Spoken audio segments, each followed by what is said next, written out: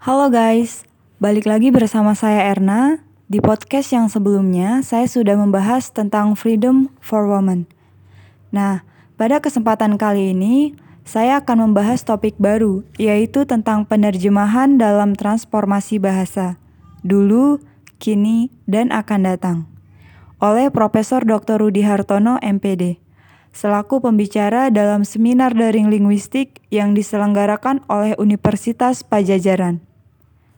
Adapun pokok bahasan yang disampaikan diantaranya: pertama, penerjemahan; kedua, transformasi bahasa; ketiga, peran penerjemahan dalam transformasi bahasa; keempat, sejarah penerjemahan, dulu, kini, dan akan datang; kelima, tantangan dan peluang penerjemahan.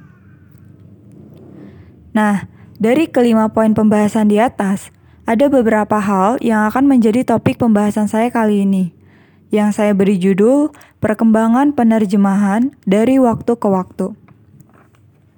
Seperti yang kita ketahui, dalam dunia penerjemahan, dari waktu ke waktu selalu mengalami perkembangan.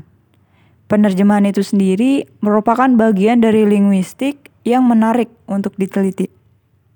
Dalam proses penerjemahan atau translation, kita tidak hanya menerjemahkan suatu tulisan dari bahasa yang satu ke bahasa yang lainnya. Akan tetapi, ada juga yang namanya proses memproduksi atau menghasilkan suatu produk terjemahan itu sendiri. Nah, di sini ada 3 poin penting dari translation. Pertama, proses translation yang berarti penerjemahan. Kedua, product translation yang berarti terjemahan. Ketiga, activity translating, yang berarti adanya aktivitas yang dilakukan, yaitu menerjemahkan suatu tulisan. 3 poin di atas merupakan satu paket dalam proses penerjemahan, agar mendapatkan hasil suatu terjemahan yang baik. Contohnya, seperti yang saya lihat saat ini, yang dimana adanya perbedaan yang sangat menonjol dalam proses penerjemahan pada zaman dulu dan sekarang, yang disebabkan oleh faktor perkembangan teknologi. Jika pada zaman dulu, ketika seorang penerjemah ingin menerjemahkan suatu tulisan, itu hanya menggunakan bantuan kamus cetak, mulai dari yang sedang hingga yang memiliki ketebalan yang luar biasa. Dan belum lagi ketika dia ingin membawanya pergi, maka akan menambah berat beban yang dibawanya.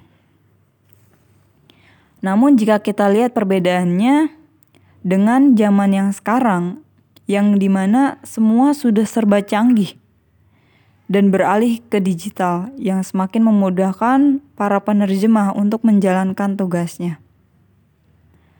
Untuk melakukan proses penerjemahan, kita tidak perlu repot-repot lagi membuka kamus yang tebal seperti yang sering kali kita lihat di perpustakaan. Saat ini cukup dengan kita memanfaatkan smartphone atau gadget kita, tentunya yang sudah dilengkapi oleh aplikasi terjemahan, kita sudah bisa melakukan proses penerjemahan dengan cepat dan praktis. Dan bisa dilakukan di mana aja dan kapan aja. Nah, itu merupakan salah satu contoh yang saya temukan.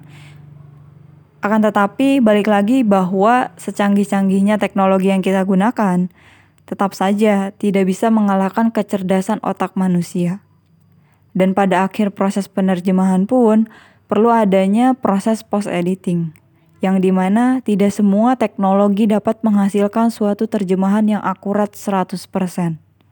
Dan belum tentu juga hasilnya itu dapat berterima di masyarakat. Akan tetapi, yang namanya kecerdasan otak manusia itu akan lebih bermakna dan berterima di masyarakat. Oke, saya kira cukup sampai di sini dulu. Sampai bertemu lagi di topik yang selanjutnya. Dan terima kasih sudah mendengarkan.